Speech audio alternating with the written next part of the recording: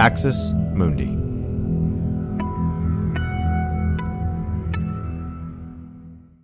You're listening to an Irreverent podcast. Visit irreverent.fm for more content from our amazing lineup of creators.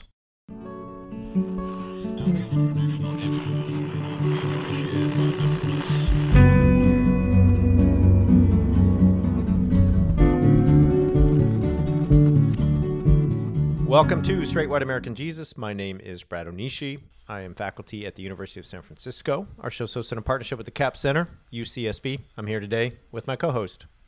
I'm Dan Miller, Associate Professor of Religion and Social Thought in the Department of Liberal Studies at Landmark College. It's good to see you, Brad. Dan, we're entering that time of year that I think is harder in your part of the country, which is when the time changes and it gets dark like super early. I know for me, when I lived in the Northeast, like when it would get dark at 4:30, it was tough. And I would be like, man, what is there to look forward to? Winter's going to end in like 9 more months.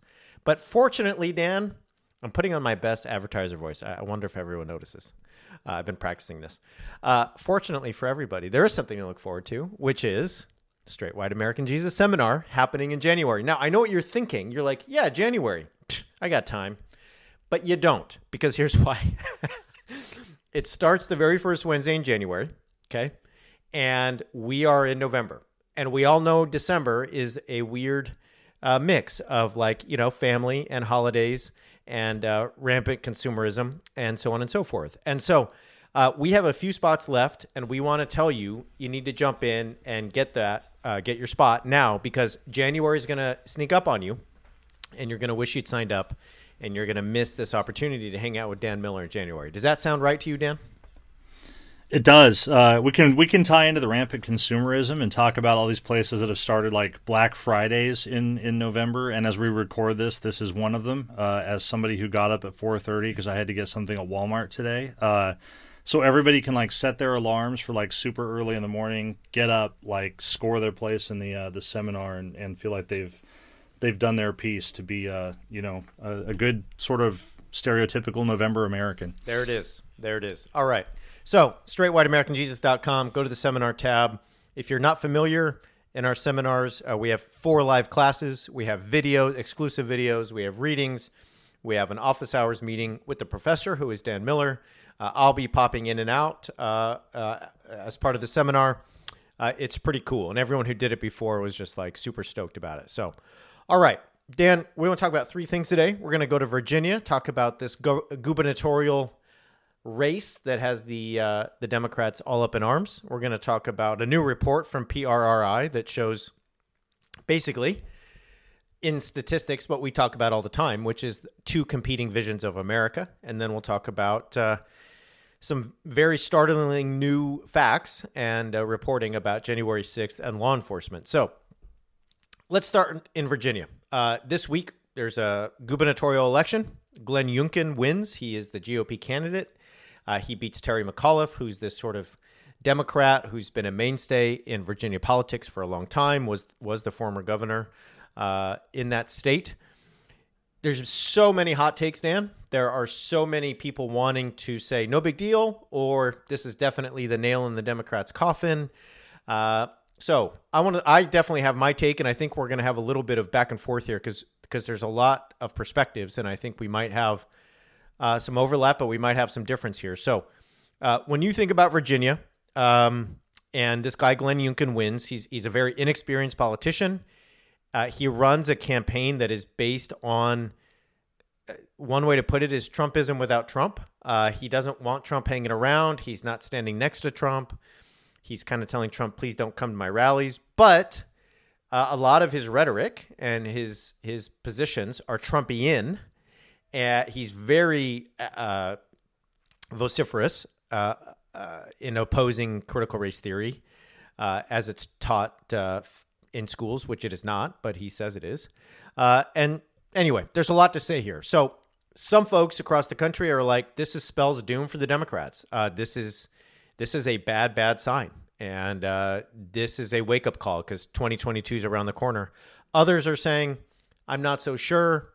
Let's not overreact. I think you might be in that latter category, but what do you think? I think it's really bad news for the Democrats. But But I think it doesn't necessarily mean what a lot of people think it means, and here's why.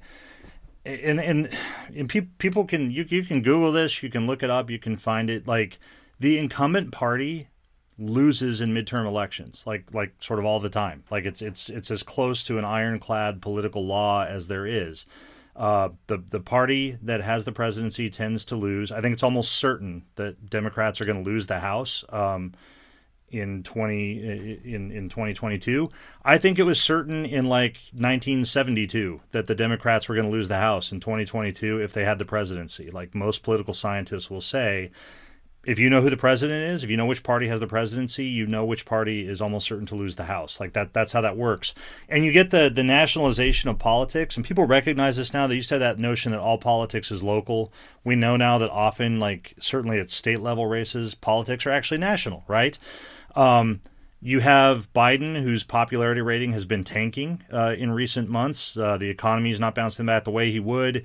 He's tied, for better or for worse, to his George W. Bush moment. Everybody remembers George W. Bush with the mission accomplished on the aircraft carrier deck and all that stuff.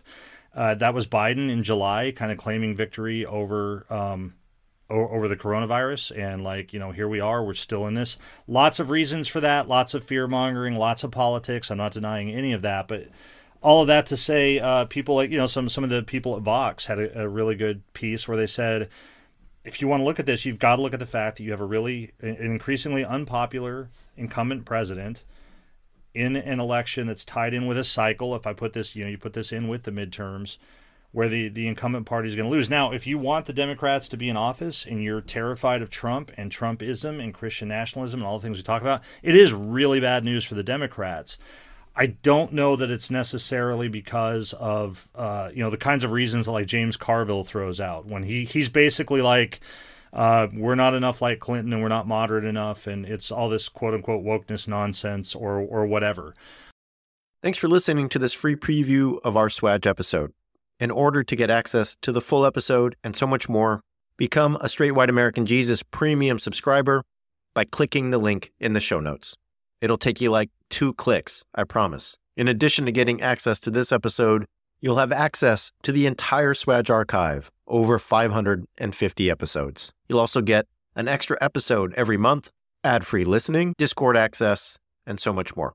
All that for less than $6 a month, and it helps us keep our flag up and continue to safeguard democracy from religious nationalism, extremism, and rising authoritarianism. Check it out. It's not hard, I promise.